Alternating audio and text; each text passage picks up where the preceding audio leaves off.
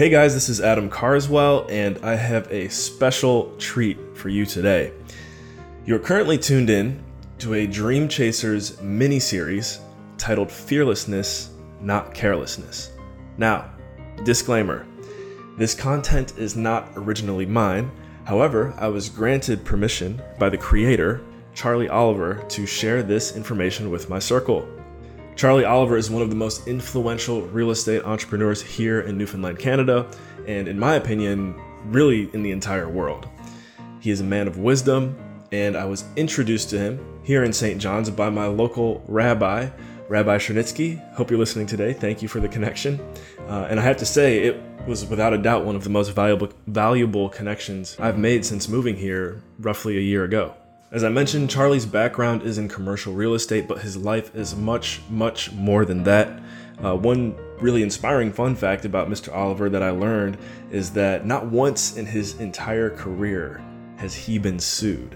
So, he's someone who always looks for the win-win opportunity until it's discovered, and I just love that about him. Charlie has traveled all over the world and done extensive research and learning in metaphysics. He's a man of spirit, and he has a desire to learn from all races and religions in a very exemplary fashion. His company is Martech, that's M-A-R-T-E-K. So if you'd like to go do a web search on Mr. Oliver, go ahead. Now, this is a 6-part series originally presented to the St. John's Board of Trade during this Corona era that we're living in.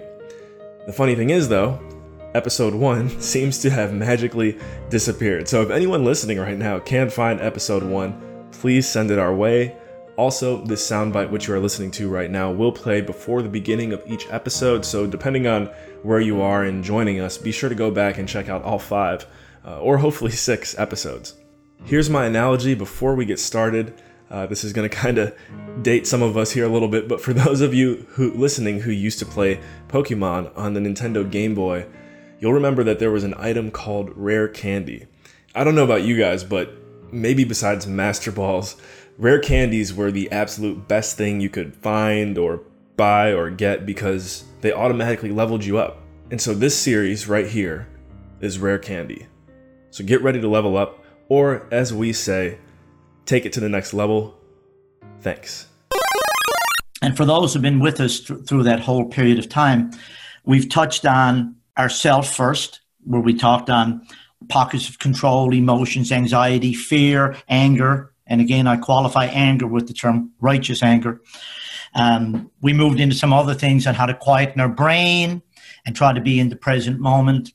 We had references to monkey brain, and it's a nice term because it cues us back to saying we should be mindful, be in the moment where we can be. And that's an exercise, that's a lifetime exercise. It'll take us forever and a day to master that.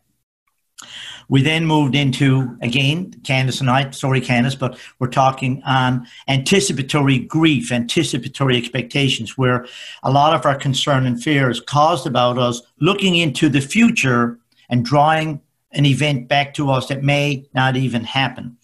So that was the self. Then we moved last week into talking about dealing with our staff and so on. So we stretched ourselves from talking about ourselves to an other, and the other being our staff. And today we're going to move it to the other, which is a little step further out, which is connecting with our clients and suppliers. And the interesting thing about that is that it has the same tonality and the same approaches that we use with ourselves and with others.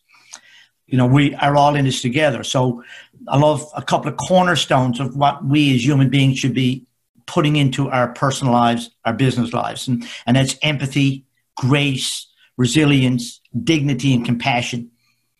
And we've talked on those over the past couple of weeks. But at the end of the day, these sessions are all about our emotional well-being.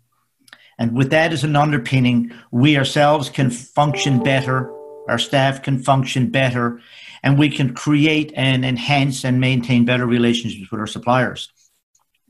And when we talk about customers and suppliers, it's really interesting because we are all customers and suppliers. We sometimes objectify the fact that I will go to the hair factory to get my 72 hairs done soon.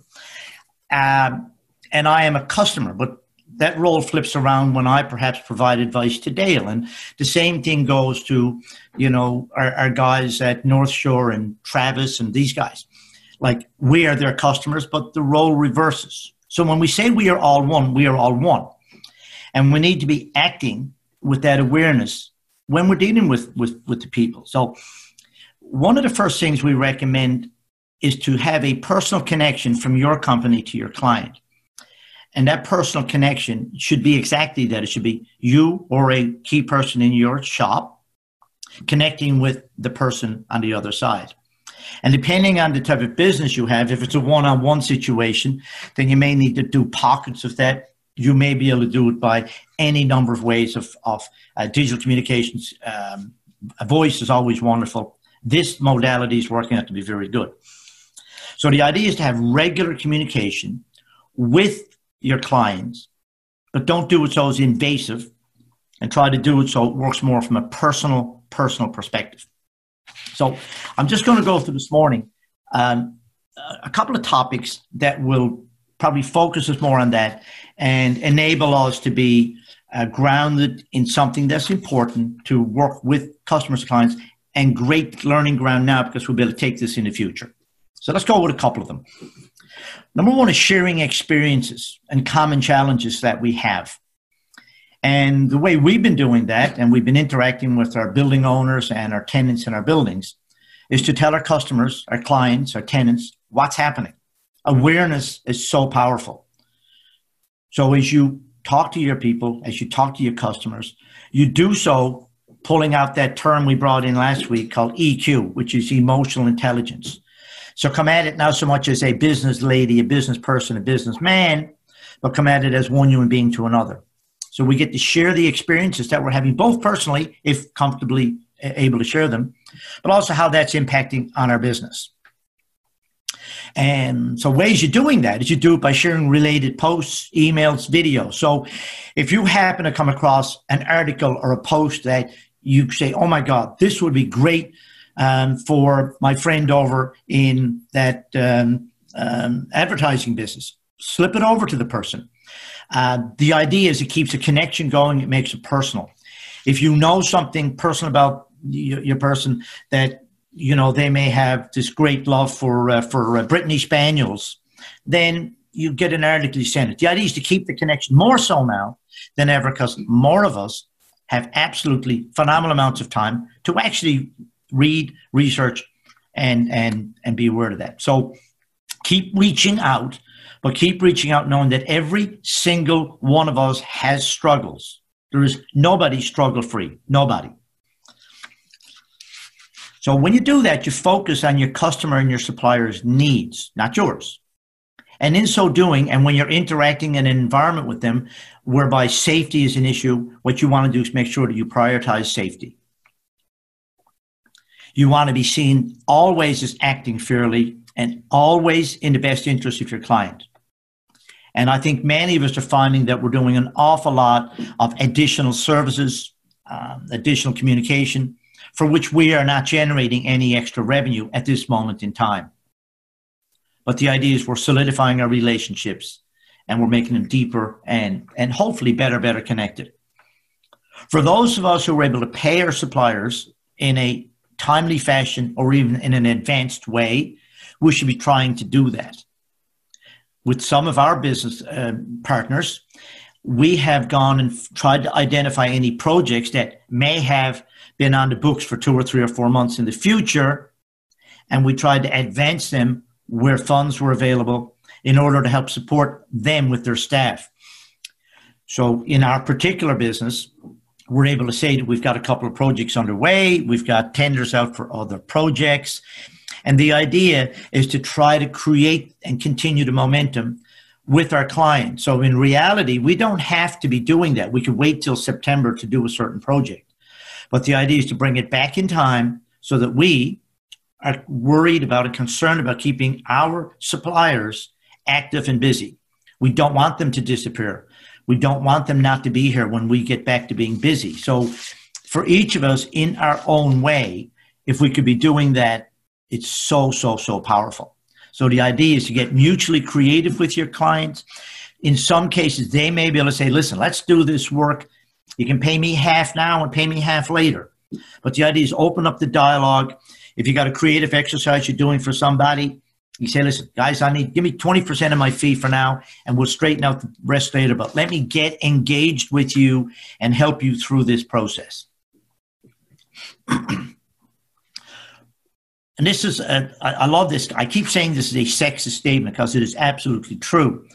But females have phenomenally more connection to their intuition than we males do normally. And we need to be listening to that and acknowledging it. So what I'm suggesting is that everybody move to being a bit more comfortable in following your mutual instincts, your intuition. If you happen to say, I just got a sense that I should call, Mr. Smith or Mr. Jones or Miss, Pike, then do it. Follow that intuitive urge and nudge more so now, and more so when it comes to your suppliers and your clients. Like they're reaching out, they're doing the same battle we're doing. How's this going to affect my staff? How's it affecting me? What's it doing with my inventory? How am I going to meet my bills? And as we move through the process, through a cycle that will be called Pandexit, once we get into Pandexit, that process, not unlike in Britain, is probably going to take us a long time. Because metaphorically, what we all have done in the world, if we've fallen down a very, very deep cliff, and we went down that cliff very quickly. The virus hit us in 90 days from zero to full throttle. But we got to climb back up that hill. And that's going to take time, and it's going to take us working with our suppliers, with our clients, because they're part of our team.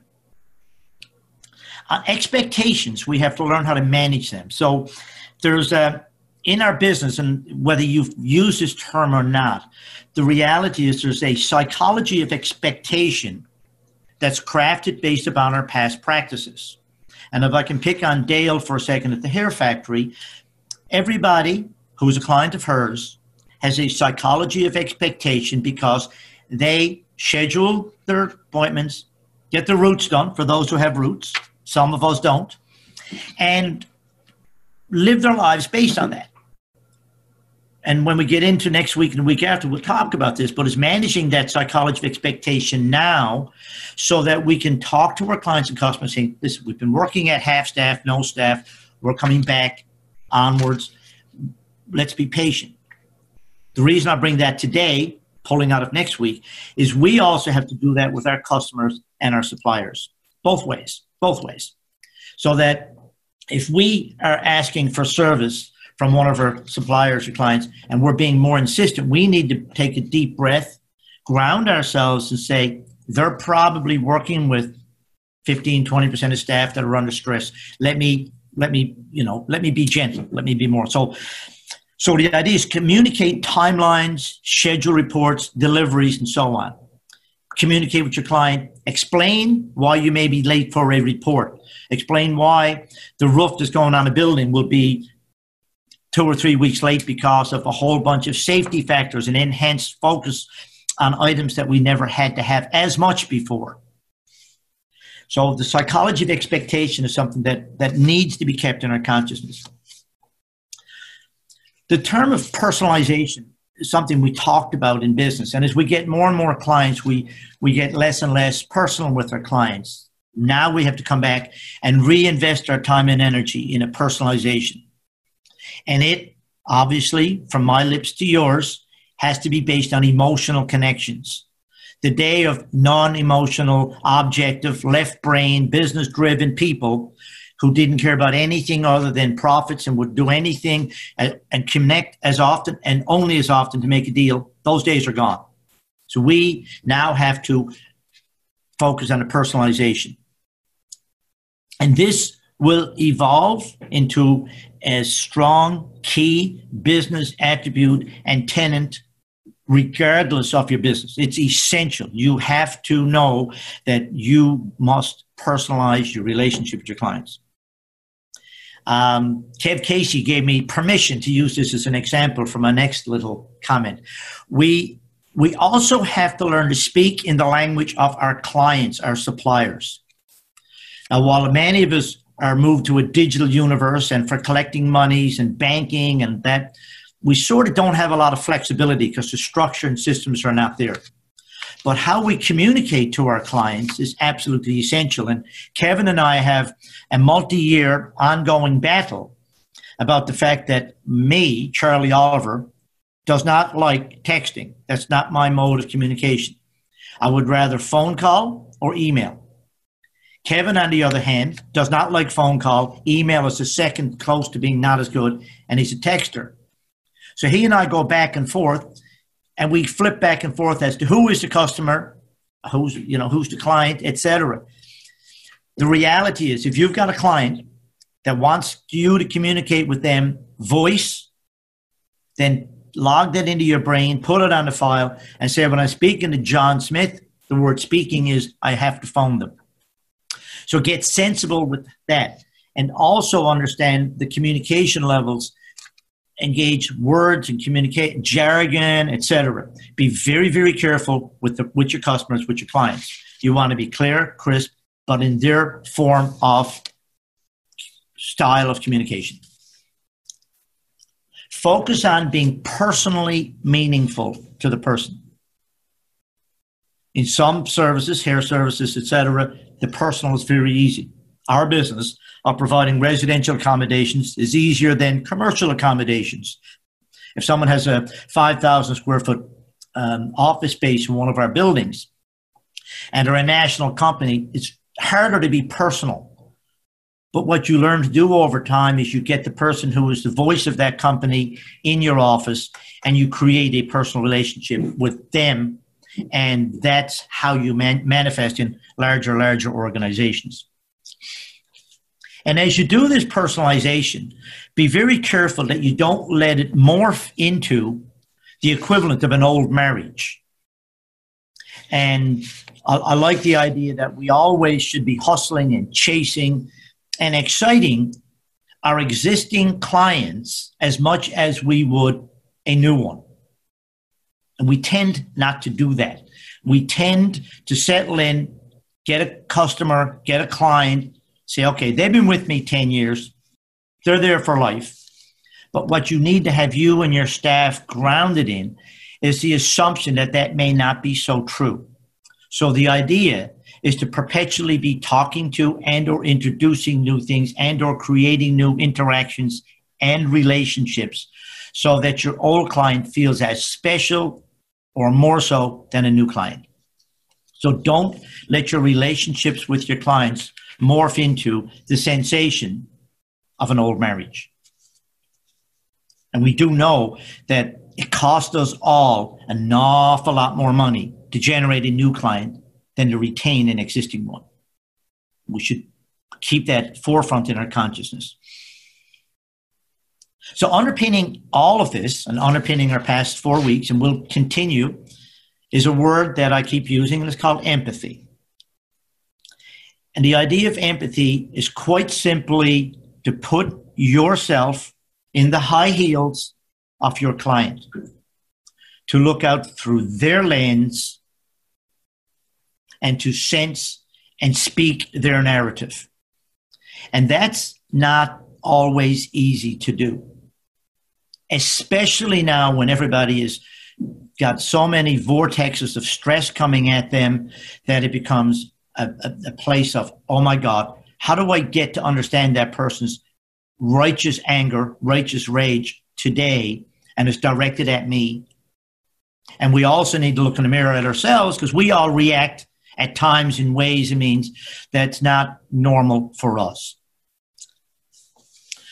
So when you speak to your clients and you sense there's a change in attitude, like, reinforce to them and tell them that you too will change to address this new sensation, to address what we'll call new awakenings that are being presented to us as we walk through this struggle and climb up this mountain to get back to ground level again. I've always talked to construction guys around our company about the fact that I am as concerned about them making profit as we are. And we all have to understand that about our suppliers, our contractors need to make money and need to be profitable. And in these times, it's becoming much, much more aware because everybody is stressed.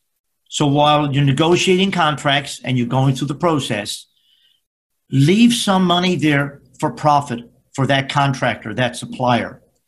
Without them, you don't have a team because they are an extended part of your team. And over my 37 years in business, I've talked to our contractors to make sure that they are making profits. And if they are bidding a job too low and they lose money, then I don't want them to do the work. And neither should any of us. We move into, as we're going through this, and all of us are doing something to help somebody else. And it moves us into a term that the Board of Trade has promoted for years and years. And it becomes jargon, but it's now back in vogue, and that's corporate social responsibility, CSR. I was at online with the Fortis meeting yesterday, and again, they're a good example of corporate social responsibility. I think they're donating, I think the number is about $500,000, $500,000 to 20 different organizations in Newfoundland to help them through this. So corporate social responsibility. And it doesn't always have to be money. It can be time, effort, guidance, your skills, your talents that you put forward to somebody, some organization, choices for youth, gathering place, any number. They need it more now than ever before. So here's a mouthful that's going to come out that's empowering if we can fold it into our own way of being. We as business owners or business managers or principal players inside organizations, when we are dealing with our customers and our clients, and I also like to say suppliers, it is incumbent upon us, and I challenge us to enhance or create or recreate seamless, convenient, engaging customer journeys. We want our clients, when they finish an experience with us, to say, that was pretty nice, or wow, or what a great piece of advice, or she did not have to do that. That is where it's at. So that moves that relationship into one of my favorite words, which is effervescence, exciting, powerful, and memorable. And if I may get an example, I have a little time. Chad Hart works for Andrew Bell. They do a wine distributorship. Chad Hart is working through this to develop business. He and I converse. And this is an example of me being the customer and he's selling me product. And in our dialogue, we are creating, for some of my cycling friends who may or may not be on this call, a wine tasting on Zoom. We're calling Tour de France because the Tour de France is delayed. And he's going to create a blind 6-pack of red wine that gets delivered to each of the participants' houses.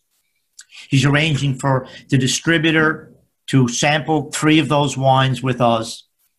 And we are identifying in that experience the area of France where the wine came from and how close that is to the route of the Tour de France, and talk about how biking ties in with that community and the wine.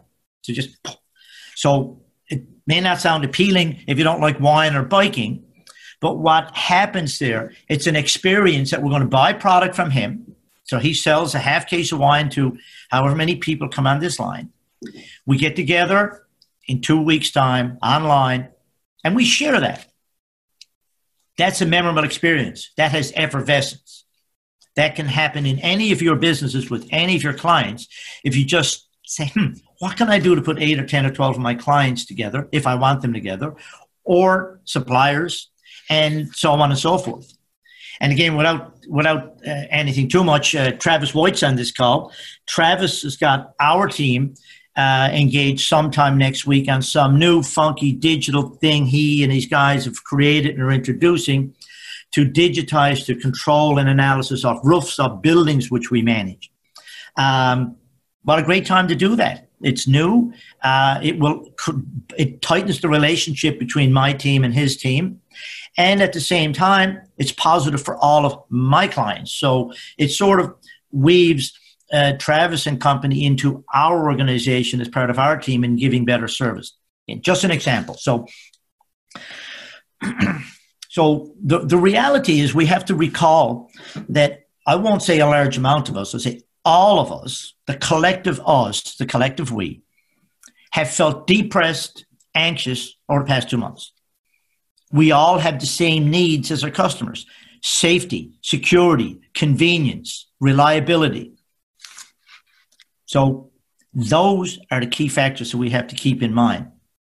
Treat our customers and suppliers as we want them to treat us, and we move ourselves into a bit more of a personalized service, customer, tenant relationship that's critical to us. I want to do a couple of one-liner quotes, and then I'll summarize it, and we can open it up for some dialogue.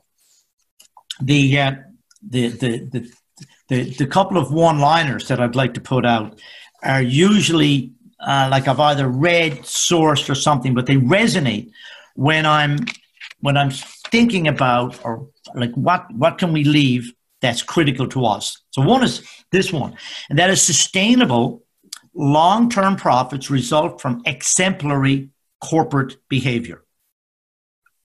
So we, throughout all of this retreat that's been cast upon us, we have the ability to really, really, really focus on our own corporate behavior. Think about it, analyze it, and how have we, from our perspective, been treating and respecting our suppliers and our customers? And is it at a level that we want it to be at? Can I improve it? What do I have to do? So sustainable long-term profits result from exemplary corporate behavior. Here's another one. And we are all guilty of this. And it's so valid and so important.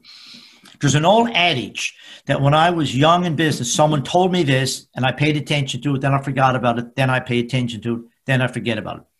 And that is that we spend, every single person on this call, spend more time working in our business than on our business.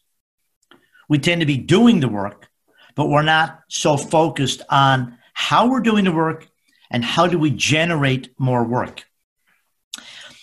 And those who've been around me in business, both inside of Martech and any other companies I've been around, I used to always promote the following statement for me, and that is 10% of your time should be used working on your business, generating new business, changing your systems, analyzing your business. Which means if you've got a staff of 10 people, then one of those people should be in that role. If 10 people are doing 1/10 of their time, that also works. So be it the business generation, or how do I improve the envelope within which I work, which is called my company. So work on your business is as important as working in your business. Remember that connecting with your customers and suppliers emotionally will help protect your business, and it will lay seeds for your future growth. And when you lay the seeds for future growth, you also have to water them, which means you stay connected. So one is to connect. The second is to stay connected with your clients, with your customers, with your suppliers. And that will create a long-term relationship.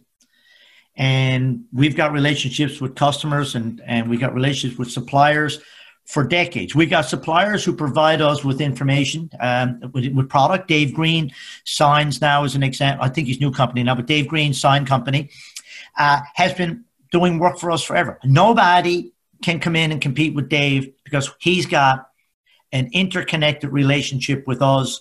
And I could probably go and say the same thing on a roof with North Shore. You know, for somebody to get involved and break that relationship, they got to do an awful lot, because it's not only about the money. It's about the quality service, the responsiveness, the interaction. And guess what? The laughter and the storytelling. They are so important to maintaining and keeping those relationships. And in my world, firms that maintain their ethics during periods of catastrophe grow and prosper. So you're not out trying to hammer somebody and make more money on selling masks out of price or increasing your value of gloves or whatever is related to your industry.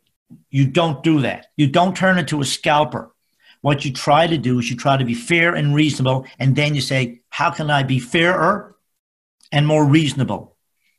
And those are key pieces that we all should know, but we'll take them from this past month, 2 months experience, and we are changing our corporate culture. Regardless if we want to, we will change our corporate culture.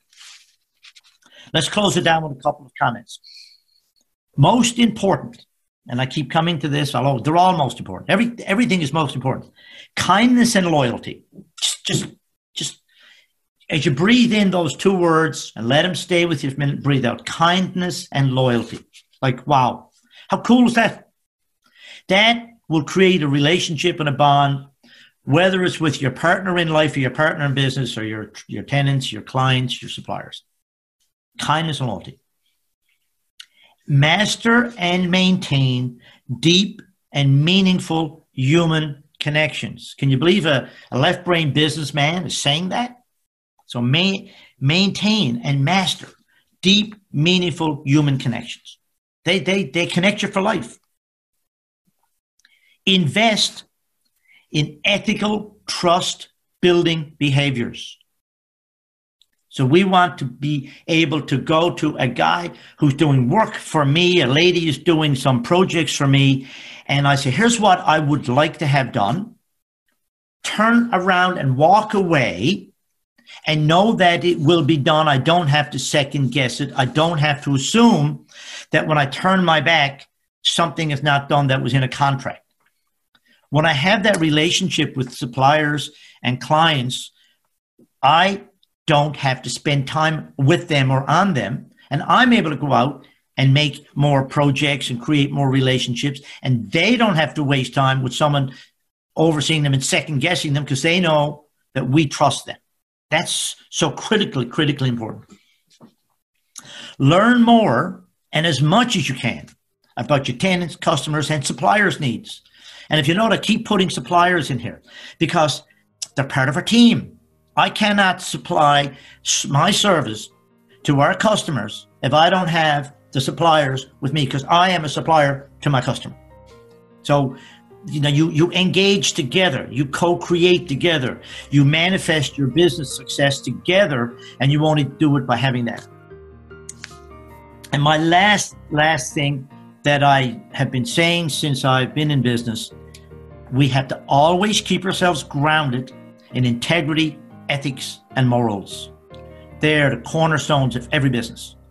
And if somebody comes and offers something that is outside of that, regardless of profit, regardless of timing, regardless of anything, the answer is no, you don't even engage. So integrity, ethics, and morals. So I'm going to close it down there with the following, which is a little statement about next week, and that is that we are, as we all know, moving to a soft opening this coming Monday for certain businesses, accounting firms, lawyers, and so on.